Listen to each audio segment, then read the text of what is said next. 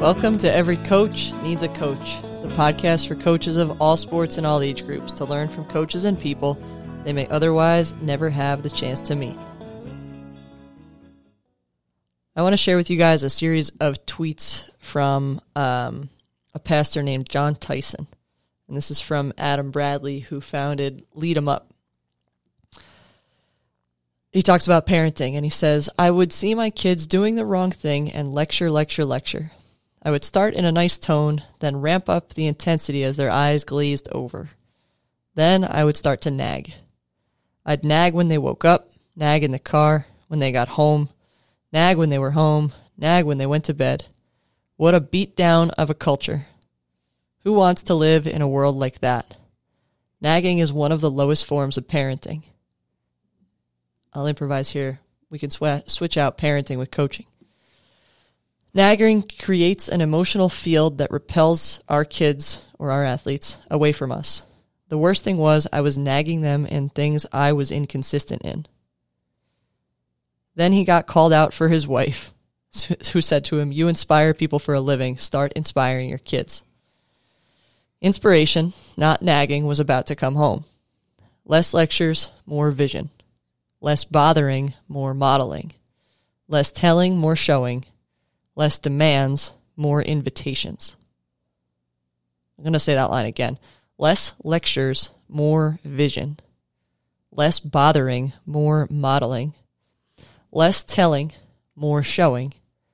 Less demands, more invitations. The effect was almost immediate and brought a totally different result.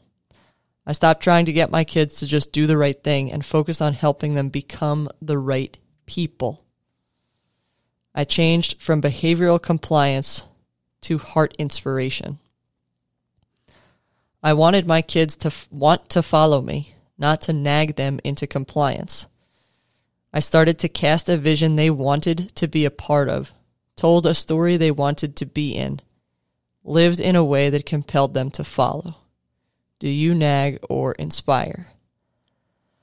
I want to read that line again. I started to cast a vision they wanted to be a part of, told a story they wanted to be in, lived in a way that compelled them to follow. You guys know me by now, and my philosophy is that we have to be examples. Those two lines, less lectures, more vision, less bothering, more modeling, less telling, more showing. This one got me. Less demands, more invitations. I'm going to start to use that word, invite. I'll invite you to do your best in this. I'll invite you to challenge each other in this. Invitations are inclusive. And inclusivity, at least for my kids that have told me, is the most important part of leadership to them, is when someone is inclusive or includes everyone in the group. Invitations are inclusive. And then the last line of that is, tell a story they want to be in. Tell a story they want to be in. They love stories. You guys love stories. I tell you stories all the time. Tell a story they want to be in. Let me tell you about a story about a team that got the best out of itself. They want to be in that story. Tell a story they want to be in. They don't want to be in a story where their coach nags them into compliance. That's a crappy story. Nobody wants to be in that story. So that is my challenge for you, is start to use that word invite. I'd invite you to challenge each other on this. I'd invite you to do your best in this. And then start to share your vision and tell a story that they would want to be a part of. I appreciate you.